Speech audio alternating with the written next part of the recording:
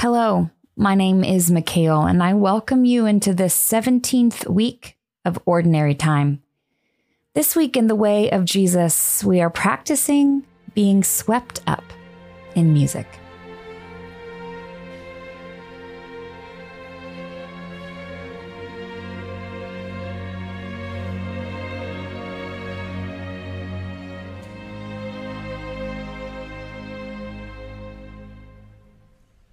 Our congregation is walking through St. Paul's letter to the Ephesians, which is a rich retelling of all that the gospel is and what the church is to be and do in light of that gospel.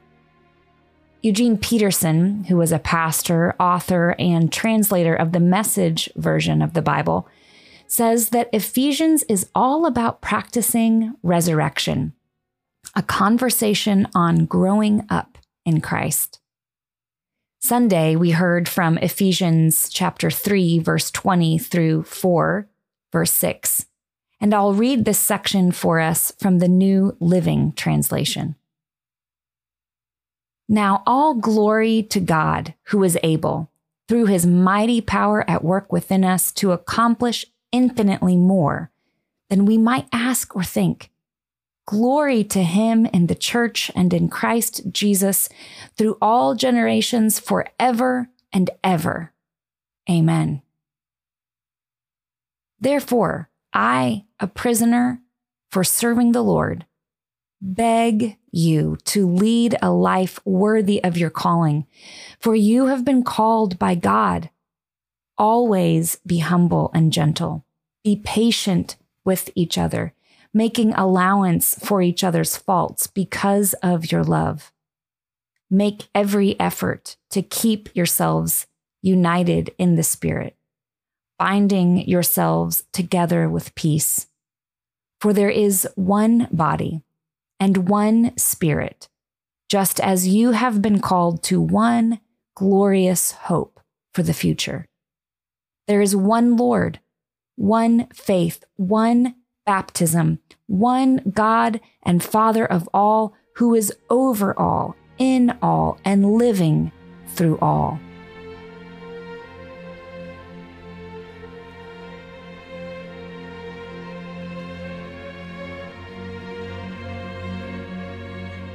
Can you remember your favorite concert experience? There is a thrill, an energy, and a joy that is unique to a live performance. Artists and musicians have a gift for picking us up and carrying us away into an experience of beauty. And my artist and musician friends will tell me that there is something unique in performing with a live audience too that is unlike anything in a recorded session.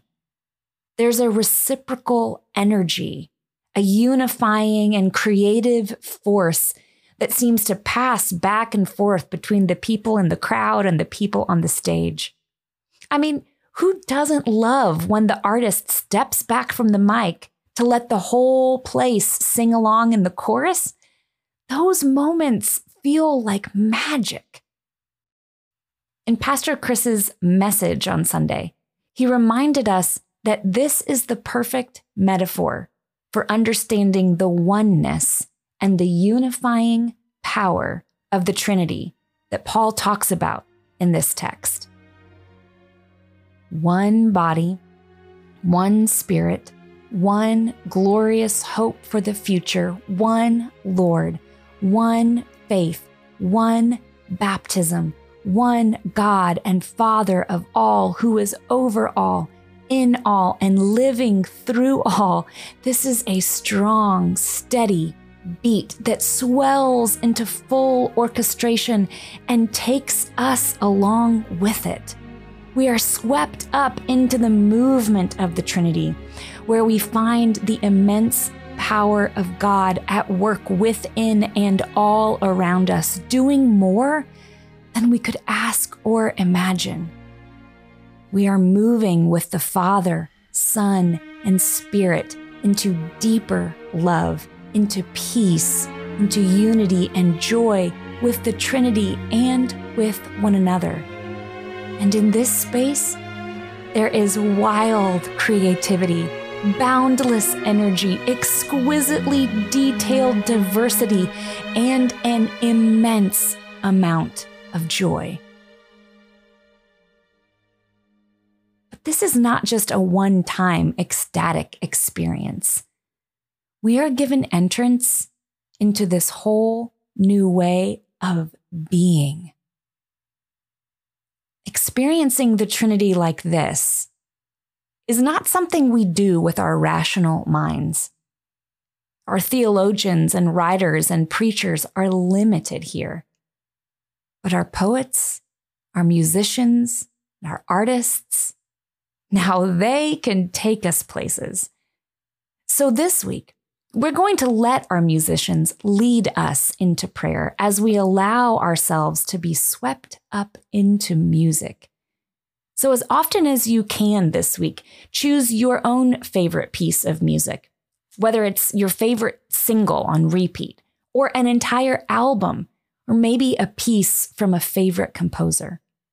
Sit wherever you can turn the volume up full blast, in your living room or your car maybe, and just take it all in.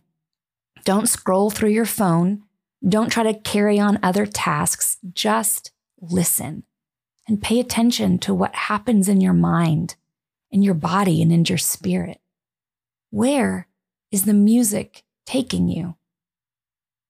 And as you listen, can you also imagine the Spirit of God swelling up around you and within you? Where is the Spirit taking you? And how are you responding? We want to give you time right here and now to try this practice out. So we're going to play a piece of music. But if the music we've chosen isn't taking you anywhere, that's okay. Just come back to the practice with your own choice of music when you have the time.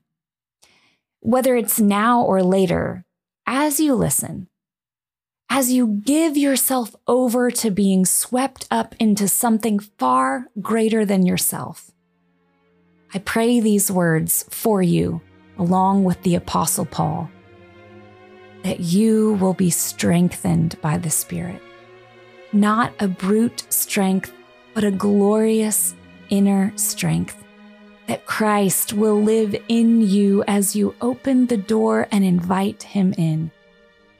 And I ask him that with both feet planted firmly on love, you'll be able to take in with all the followers of Jesus the extravagant dimensions of Christ's love. Reach out and experience the breadth.